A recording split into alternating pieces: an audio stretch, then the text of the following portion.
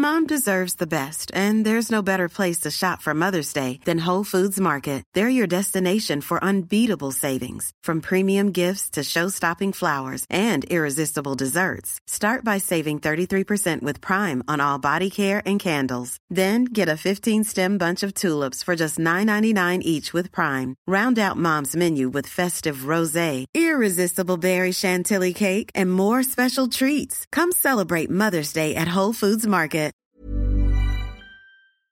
Welcome back to episode 6 of In My Spike podcast with Peter Boll.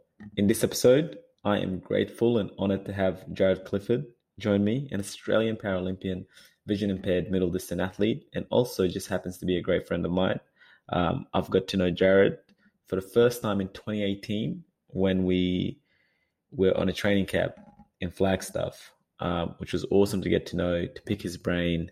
In this episode, we speak about so much. We speak about vulnerability, about trust, the Tokyo success and his support team and how much impact and influence they have on him, the impact of COVID also, and the training and preparation that goes into the Paralympics. Also, I get to pick up his brain a little bit on race tactics and his future goals. Just to mention a few of Jared's achievements, which include 3 times Paralympic medalist, 2 times world champion.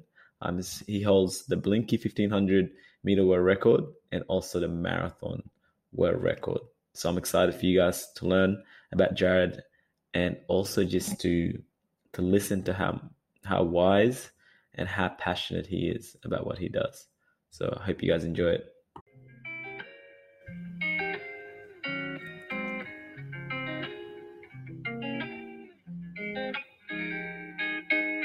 Jared Clifford, thank you so much for giving me your time and welcome to the In My Spikes podcast. How you doing? I'm good. Thanks for having me on.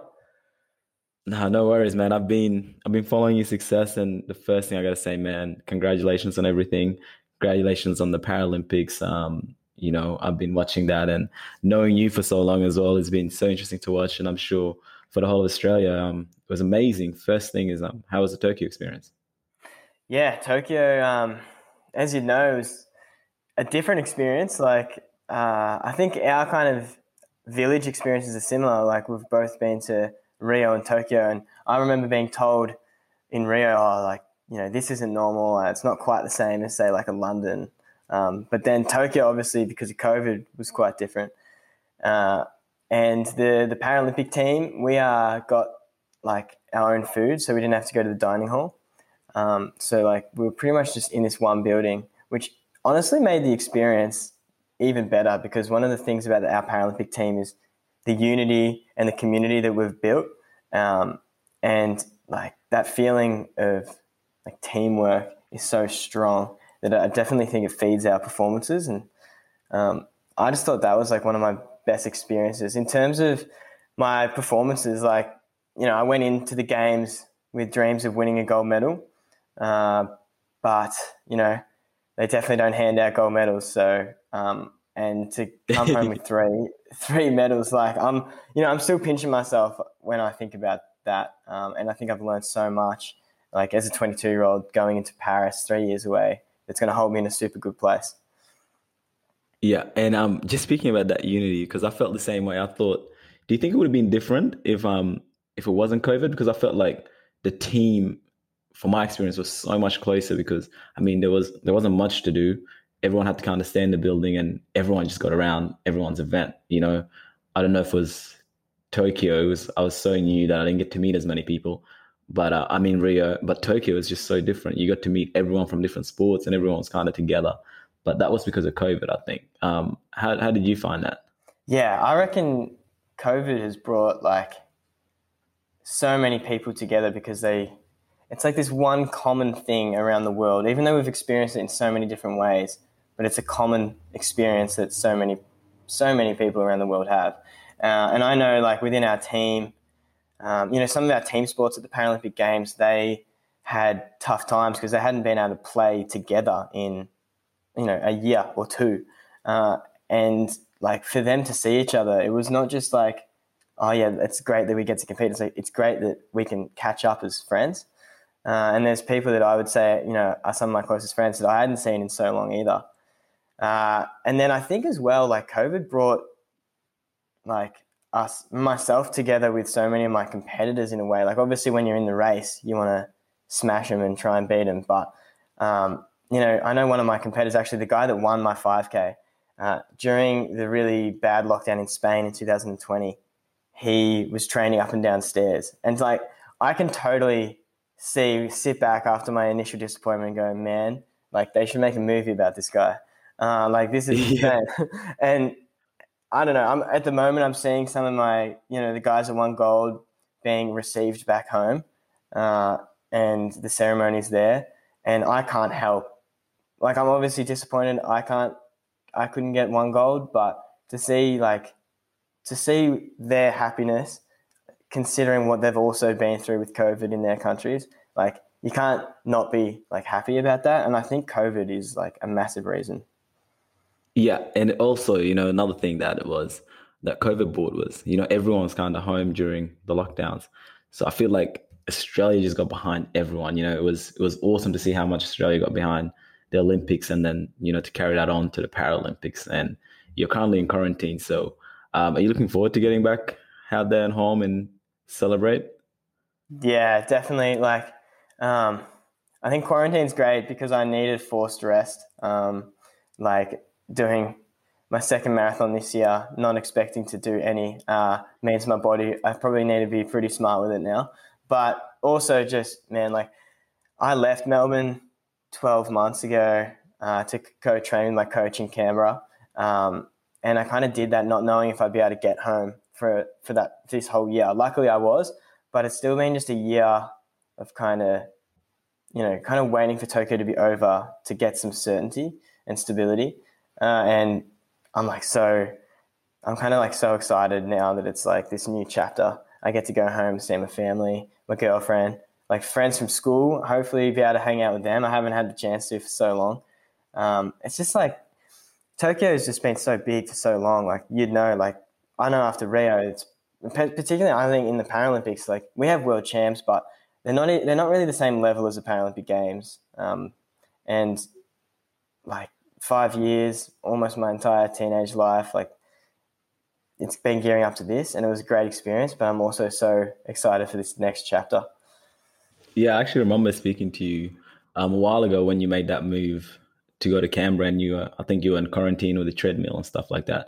And that was probably one of the big sacrifices that you had to make, and just move to a different city and train over there. I guess my question is, how do you even judge whether a sacrifice would be worth it or not? I know in that case that was worth it, but was that a hard decision to make? Because you had to make it instantly, Yeah, that's a really good question. Like, I had to make it within about 2 or 3 days after getting the exemption. I had to just like commit.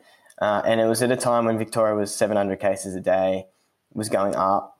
It didn't seem like borders would open. I don't even think there was vaccinations like being talked or hardly being talked about at that point. So, yeah, I was pretty much prepared to be away for 12 months. But I think for me, when I was 12, I went to like a talent search and they said Road to Rio was my thing. And then like 2 years later, I went into an AA office and they said that I was like earmarked for Tokyo. I can't remember a day where I wasn't thinking about Tokyo. And it's kind of like, if I didn't make this sacrifice, like I don't know how I would feel about, say I fell a little bit short, like I did, to be honest. If I hadn't made that sacrifice, I might be feeling a lot worse about everything right now. Whereas right now, I feel like I kind of left pretty much every stone. I turned over every stone in my pursuit. And I think judging sacrifice beforehand is always going to be hard.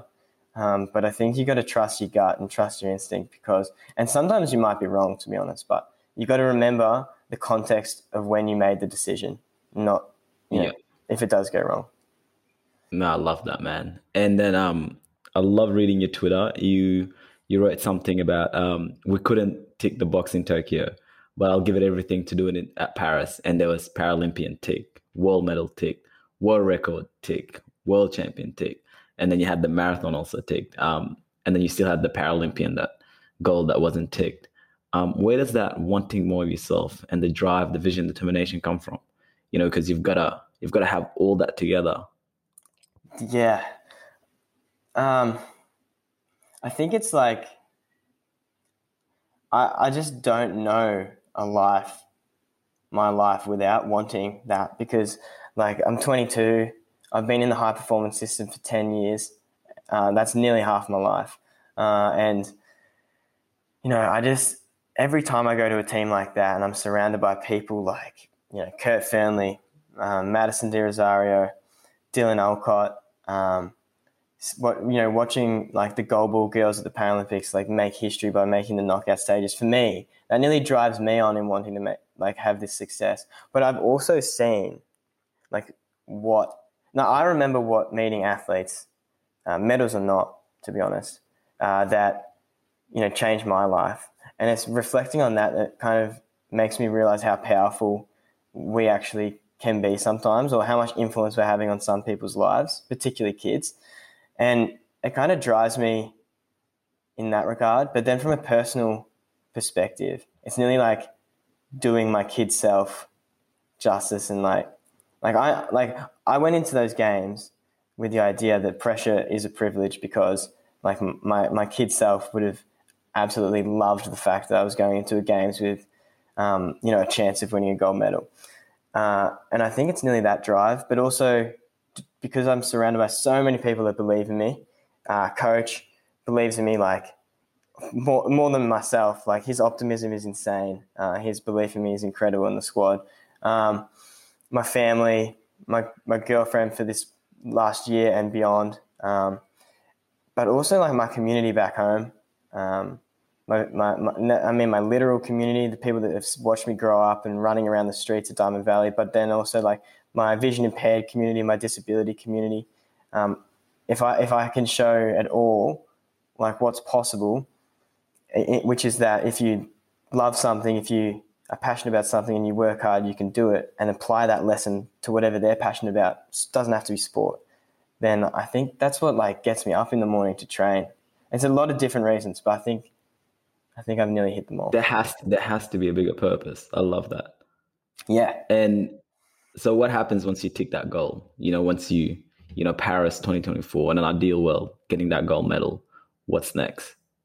Yeah. Yeah. I honestly,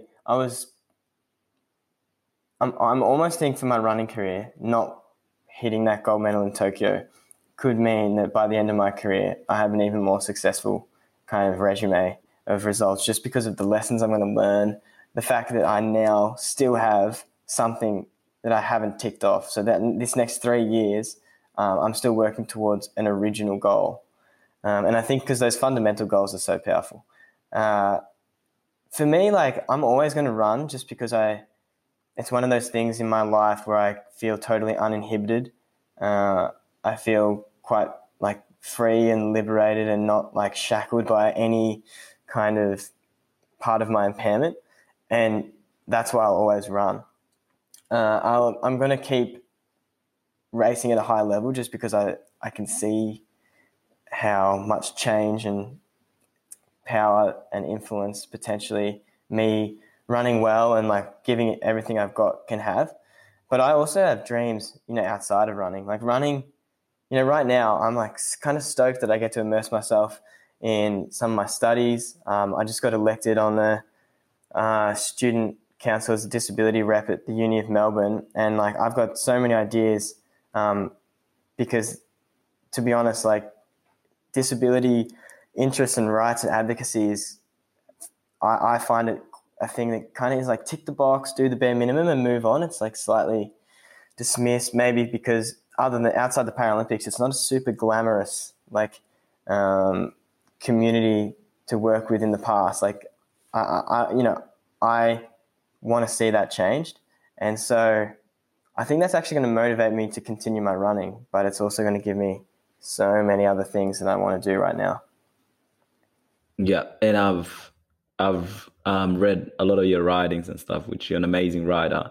And then you also just stated that you study. How do you then balance all of that together, as well as still keeping high performance the number one goal? Yeah, it's sometimes hard. Like at the start of this semester, I did one subject, but I didn't do pretty much any study for like the month leading into the games. Before that, I think it's like really good just for the balance, but obviously in that month before, you kind of just like got to be in the zone.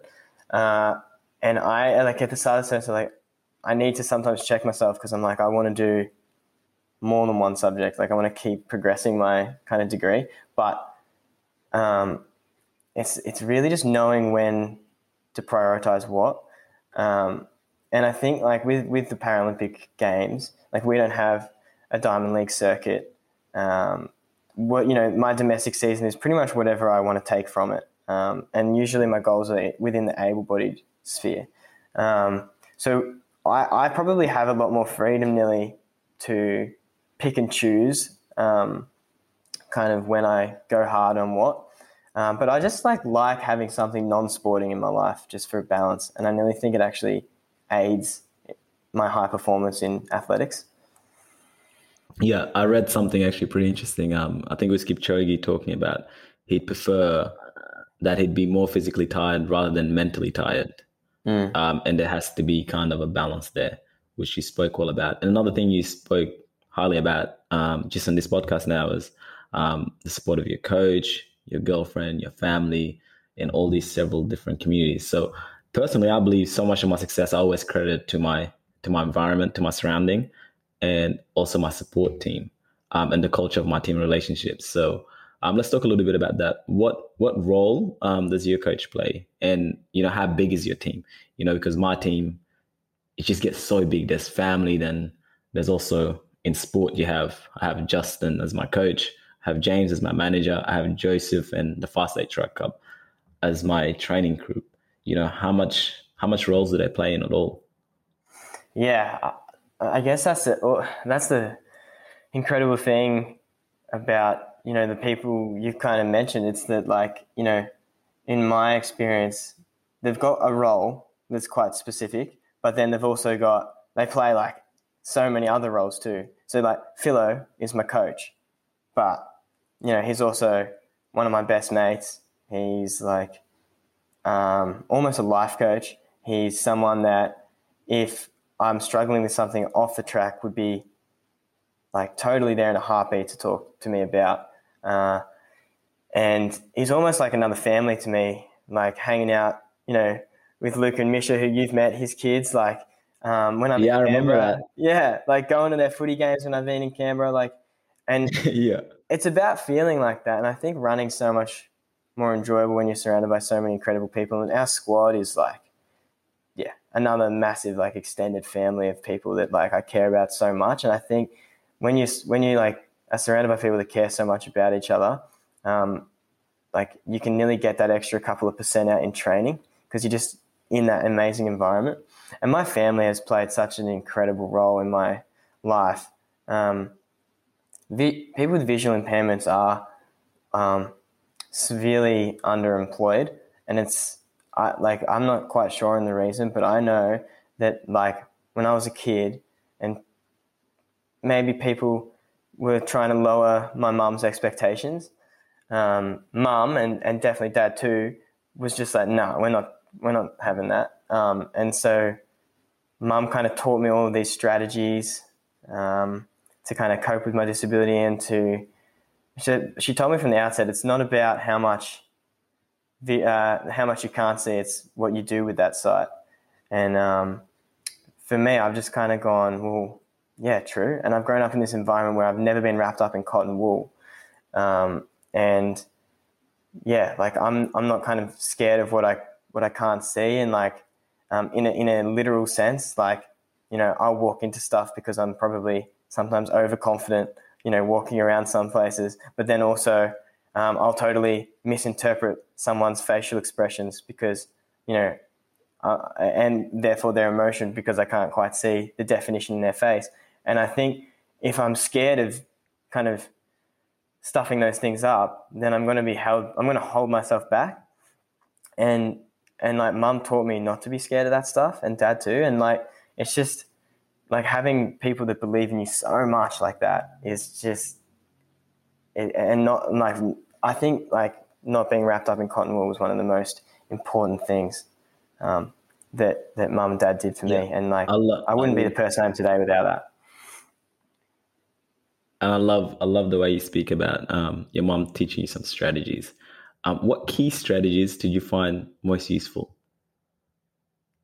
Yeah, I mean, like the two most like literal ones was when I was a kid before going to school, mum would spend like literally hours in the backyard, and then dad too after work, just like throwing like tennis balls at me and like a basketball at me, and kind of getting me to kind of adapt how to catch that when my central vision is like not that great.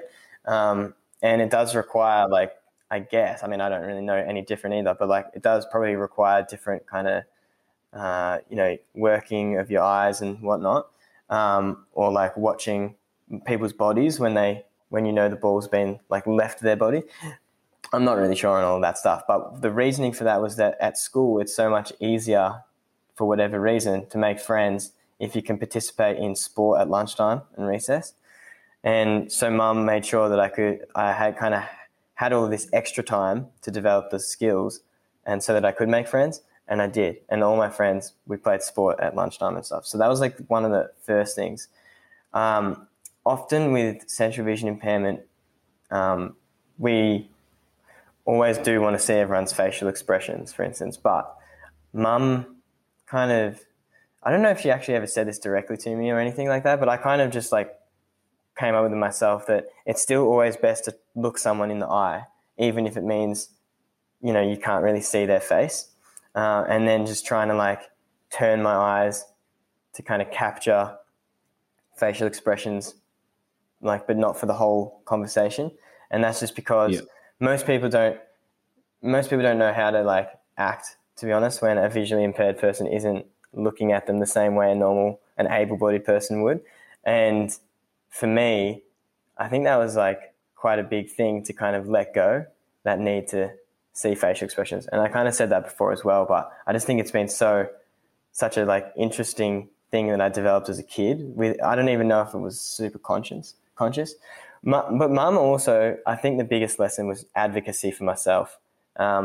Whenever she found barriers in primary school to, any participation or any kind of request for technology or the right technology, mum would like have me in the room listening, because she knew that once I got to high school, but definitely once I got to uni, into the real big world, I would need to be able to advocate for myself, and to make sure that people knew what I needed, what help I needed, and advocacy skills is like one of the most important things that I think I have. Yeah, you speak so openly, and you speak with so much power, and which is something I really admire about you, and also getting to know you. And you also speak so openly about vulnerability. And I think one of the key things you said, that vulnerability affects our ability to trust. I guess my first question is on vulnerability. Do you think it's a weakness or is it a strength? As a kid, I always thought vulnerability was a weakness. I thought asking for help was a weakness. I thought like not being good at one thing and someone else being better and therefore needing their help was a weakness, because I don't know, I feel like that's something we're just kind of taught, not in a specific lesson, just through life. And I don't know if it was my kind of introduction to the Paralympic movement or where it came from, but like I realized that it's so wrong. Like, it's okay not to be okay. It's definitely okay to ask for help. In fact, I think that's a sign of strength, realizing that two people working together is better than one person working alone, or, a whole team of people is even greater. Because for me, like through the Paralympics, through running, it's like our diversity that makes us stronger, and it's our adversity that also makes us stronger and better people. And it's our lived experiences with, different situations that all bring our diverse perspectives to the table, which then if we work as a team is going to be so much more wholesome and better, and better decisions should be made from that, I would suspect. And I think, therefore, vulnerability is definitely not a weakness, because if we define it as a weakness, then we're all weak, because everyone faces vulnerability. Everyone has adversity in their lives. It comes in all shapes and forms. So to paint vulnerability with that brush would be to paint humanity as weak, and that's just obviously not true. And I think it's kind of like, once you accept vulnerability, and in the times when you can kind of reflect inwardly and realize that you're vulnerable, that's when the strength will come out, because that's when we should be, reaching out to our friends. And I don't know. Sometimes I feel like I'm just rambling, but that's kind of how I feel. No, definitely, and I agree with you on that. And one of the key things you speak about is trust, and I think that has a lot to do with Tim as well, your guide runner. Firstly, for the people listening, explain the whole guide running aspect of it. Yeah, so if you haven't realized already, and if you don't know me, I'm not totally blind. I'm not really even close. There's a big difference between being totally blind and visually impaired. But that's where I fall into it, visually impaired. And in our categories, we have the choice to run with guides or not. And I do it in certain circumstances, depending on the lighting, what I've been doing in the week leading up, because I can get like quite bad visual fatigue, the distance of the race, the course, so many different factors, how I expect the race to play out, so many different things. And basically, when I do opt in for guiding, I love it so much, because I can pretty much let go of this hyper concentration that I need in other races, which is a really exhausting kind of thing to have to do in a race. And when I'm with Tim or another guide, I can pretty much let go. So in the marathon I just did in Tokyo, Tim said for the last 12K for me to close my eyes. And I obviously didn't run the whole last 12K with my eyes closed, but I definitely did in bits, just because my body was in a different place during that last 12K. And it's that trust. I can't do that if just because I have a guide doesn't mean I'll feel comfortable closing my eyes like that, running nearly 3-minute Ks. It's because it's Tim. It's because it's someone I can trust with pretty much anything that I feel comfortable doing that. And people with low vision, they're always going to come across situations where, we have to trust. Like crossing a road, I'm often trusting of the person I'm with. And that's literally trusting with your life, because, if they get the decision wrong, we might get hit by a car. And it's learning how to trust that actually will make my life easier. And I think it's true for anyone of any kind of visual ability. I think it just goes for everyone, that the more you can learn to trust, your life just will get so much easier, because you can draw upon so many people in a genuine way. The guiding is epic. We have to be in sync. It looks cool too. But it does make my life a lot easier in the situations where it's worth doing. Yeah. And, that trust is definitely built from the relationship you guys have together, as well as the training you guys do together. How, on a weekly basis, how many sessions would you actually do with Tim? Yeah, we were saying this to some of the media after the marathon. Tim and I have trained together since I was 13, down at Diamond Valley. And I'm 22, so it's nearly 10 years. And in those early years, it would have been, 2 or 3 times a week. And now it's in Canberra, it's every day because we've been housemates. But even before that, it was 6 times a week. It would be tens of thousands of kilometers. And I was so lucky in Melbourne. Where I grew up, it was not super close to any train station. It was a pretty long enough walk where it was a little bit inconvenient. And therefore I relied on lifts a lot of the time, even after obviously I turned 18, because there's no way you want me driving.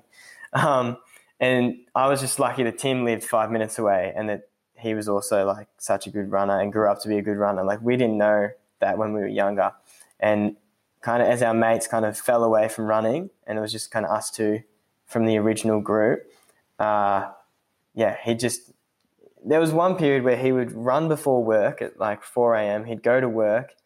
He'd come straight from work to my house in the afternoon, and he's an electrician, so tough day at work.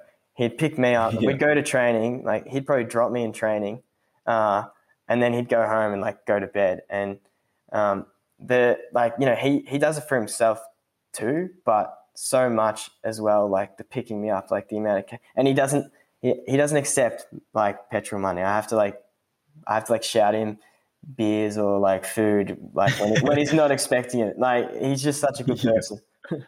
What a man.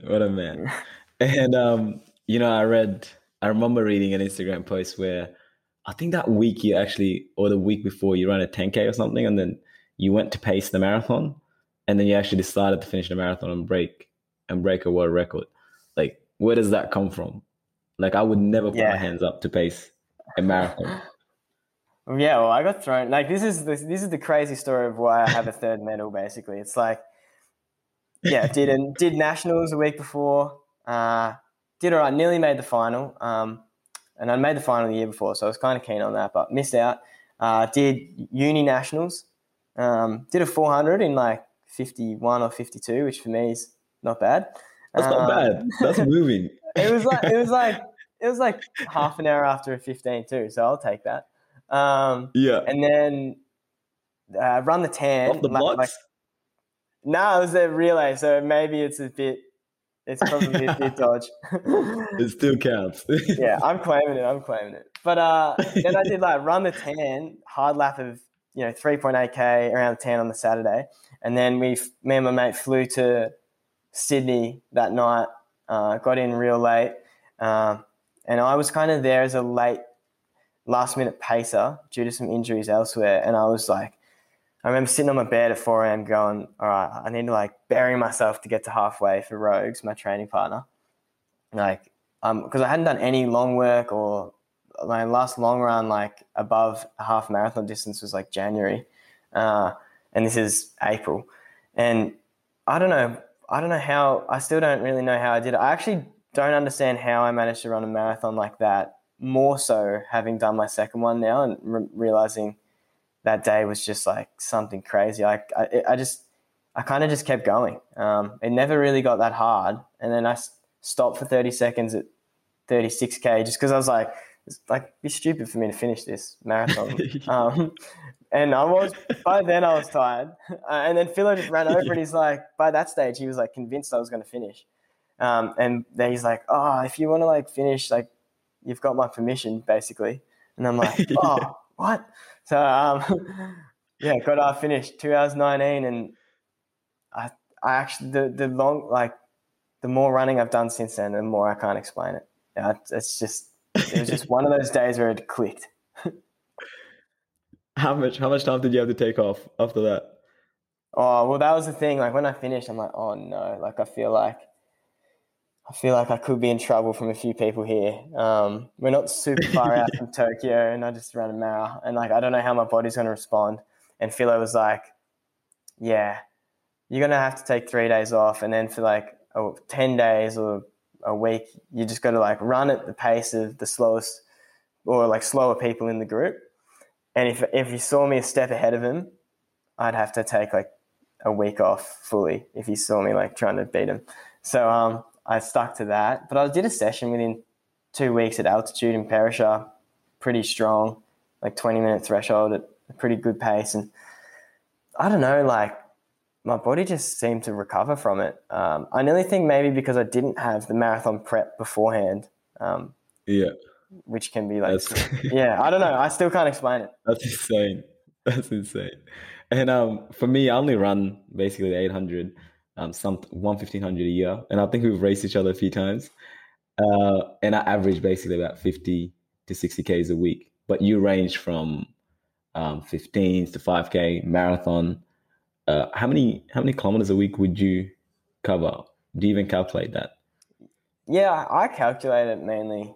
I don't like chase Ks though. Like whatever the program kind of lands me on is what it lands me on. But I think in like base period, it would be 130 to 140, with some weeks up to 150, but I don't say that number just because it's pretty infrequent. And then like in summer, like leading up to that marathon, for instance, like throughout the whole summer, I'm barely hitting 100. Like I probably just hit 100 some weeks, and that's just mainly because a lot of the sessions are lower volume, like it's very speed based, and then like we're often tapering. Like I raced a heap in this summer, so yeah, probably 100 k's during track season. Yeah. And how much is your training outside of that includes strength and conditioning or like Pilates and other or cross training? Do you do any extra stuff? I probably should do more than I do, to be honest. I found it quite difficult with the whole COVID thing to use the VIS, but they gave me like some equipment out at home, so that was handy. But yeah, I probably definitely don't do as much gym work as say an 800 runner or even like a pure 1500 meter runner. But like cross training, I do enjoy swimming and stuff, but then I found, COVID kind of stuffed that around a little bit. But I don't know, mainly running, to be honest. Mainly running, yeah. And then the mental part of it, because I think the mental part plays a big part. And one of the ideas I actually like to discuss is, I always found it hard to, close the balance between competition and training.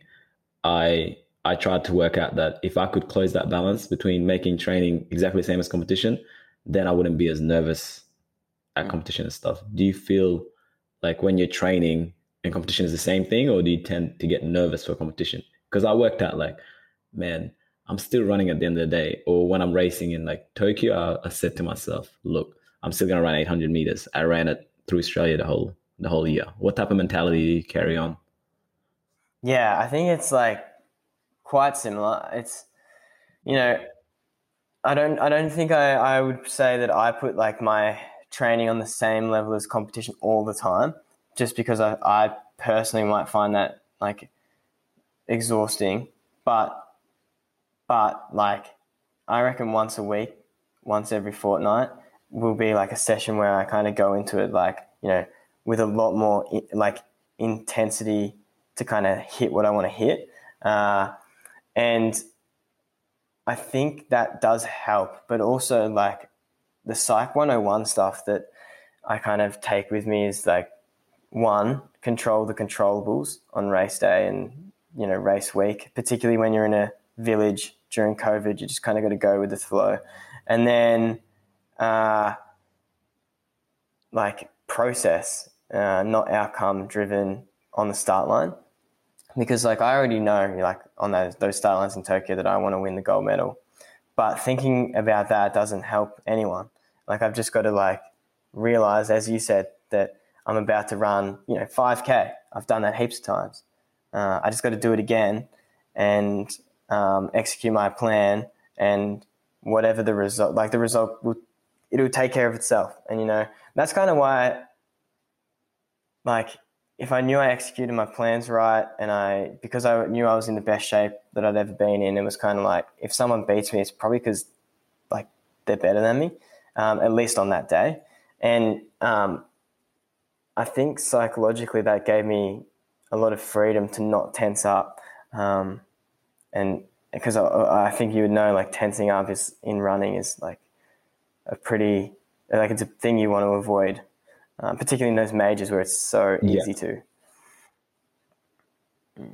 Yeah, and then in talking tactics, for me, I run the 800 meters. So for me, my best races is when I literally didn't have to think. Every move that I wanted to make, I just made it automatic, because if you think trying to make a move, it's already too late. But you're running those a little bit longer distances. What's the tactics like? Yeah. Tactics are an interesting one. Like to be honest, have been really tactically good traditionally. Just like I've won some races that I've probably not been the best athlete on the day. And that includes world champs. And I know in Australia, particularly the running community, people kind of read my story, hear my stats and go, oh, this guy's like almost a shoo-in for like certain results at a games or something like that. But in Dubai, like I won by 0.1 of a second, And if you watch the race, you'll realize I pretty much won that through tactics. And there's a good chance that guy was actually a better 1500 meter runner generally at the time. And I think that's why tactics are so critical, because it can literally change a result. And to be completely open about it, my 5,000 meters in Tokyo, which was my best chance of winning, it was super hot, and that definitely played a massive impact. I think it was feels like 43 degrees. But tactically, I guess it's still tactics, but tactically I actually played it really well. But I kept kind of clipping the guy in front of me, which is probably a sign that I was fatiguing visually through the heat. But I should have kind of known that was going to waste my energy. And I was also, in terms of those races where you don't think and everything happens without you even realizing how it happened, it didn't quite happen for me that day, because I probably wasn't in the zone as much as I should have been. I thought I was on the start line, but I kind of got to 3K and I was like, I remember having the thought, this race is being set up really well for me. And I think nearly at that moment was when I started to tense up a little bit and start hitting that guy, wasting energy, and not panicking or anything like that, but just oh shit, this is my race to lose right now. And yeah, that's not really what you need to be thinking with 2Ks to go in the heat. And yeah. I don't know, that thought just hit my brain. I don't even know. I wasn't searching for it. It just kind of happened. And that guy, I don't want to take away from that guy, because I think that guy had me on that day. He was just stronger, better in the heat particularly. But that definitely, I think, is one of the reasons why my last lap was still sub 60, but it wasn't what I wanted it to be. Yeah. And how much does nutrition play into your preparation? Yeah. I guess it's always played a big role. Mum, as a kid, mum definitely, linked a lot of foods to say things like visual fatigue, and just having a healthier diet is definitely a way that's going to keep you happy and good, but also visually, it can ensure visually you're healthy.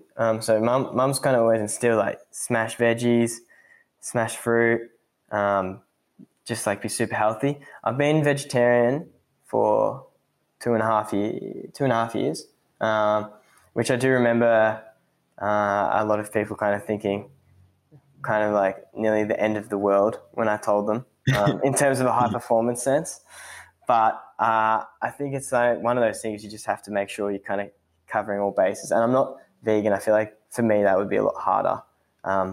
But yeah, so I guess that's it's not super unique, but a somewhat unique nutrition outlook. But yeah, I think it goes all right.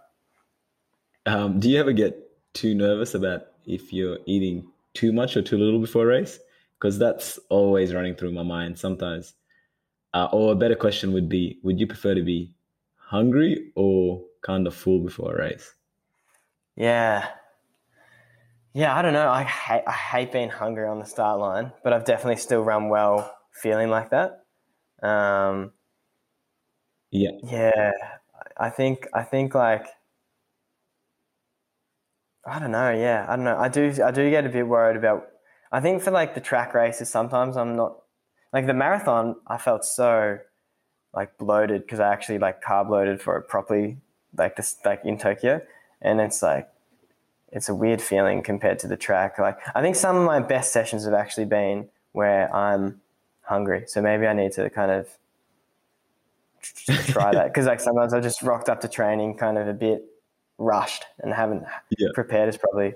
But then it's maybe, I don't know, sometimes I feel that hungry feeling is nearly makes you push. What's the latest meal you would have? Because I'd have my biggest meal 4 hours before a race, and then I'd have a snack 2 hours before a race, and then maybe a banana an hour before I kind of start warming up. Yeah, I'm pretty similar. Banana an hour before, and 4 hours for the meal. That's the same for me. And then, kind of snacking on, I'd probably get some, toast or something, toast and honey. Yeah, I kind of keep it particularly the longer I get to, I'll try and keep it like pretty basic food. Mm-hmm. Yeah. And then recovery is obviously key. I would get maybe a massage once a week and then physio once a week as well. What's your recovery plans? Yeah, so I was also lucky enough to have those compression boots. Normatec. Yeah, last 12 months. And that was mainly just because, like, for me, traveling into the VIS from where I live is like a bit of a hassle. Public transport wise, like it's not super direct. And so like that was handy for me. And then in Canberra, like I was within like a K or two from the services, and that was handy. And then on Teams as well, our physio, Dane Verway, and then our like masseuse, Jess from Canberra, like they're people that it's good to work with, people that really get to know your body and know when it's feeling a little bit off, and they can pick up on it even when I might not be able to. So yeah, it's definitely important. And I've always tried to stay pretty flexible. I've had a routine that's I've kind of been doing since I was a kid, and that's just because for me as well, like my main issue in physio is my back and my neck, and that's probably because even though everything on my screens and stuff are enlarged, I still have to bring it really close to my face. And even though sometimes I try to make sure I'm bringing it to me, often I'm bringing myself to the screen, particularly when I'm typing or something. And because of that bad posture, like my back is usually what plays up. And so that's my main physio thing that I have to deal with. And which is kind of not that bad. Yeah. And then just while we on that recovery, and this can be one of the final questions, is, I mean, you're in quarantine right now. How much time would you take after a major championship? So like it's off season now, obviously. Are you running in quarantine? Do you have a treadmill or a bike, or are you just taking completely time off? And for how long? I think, for me, having done a marathon, it makes it a lot easier to kind of feel like I'm able to take 2 weeks off. I don't know how I'd feel. Maybe I'd be keen on doing a bit more running. But I also think how I treat these games is probably different to how I would treat like a world champs. And that's mainly just because I think because of the extra year as well, mentally I just need this 2 weeks of forced rest of no running. But because like running gives me so much from a social perspective, as soon as I get home, I'm going to be going on heaps of runs with different people just to catch up. So I'll be back out there pretty soon, structured training pretty soon. But yeah, I'm just doing absolutely nothing in quarantine, and I think my body needs it and my mind. Yeah, absolutely. And mate, thank you so much for jumping on the podcast. Congratulations again on everything. You're an unbelievable human, and I'm so proud of you as a friend, and having the opportunity to get to know you. So it's been great, and I look forward to actually getting out and having some runs with you. I know that you guys run pretty fast, so I remember doing a session with you. At Princess Park when I first got back from a session. You guys just absolutely dropped me. And that was kind of around Princess Park. So yeah, so I look forward to having those easy runs. Yeah, you got to come back around Princess Park and easy session. For sure, nothing too hard. Thanks for having me on.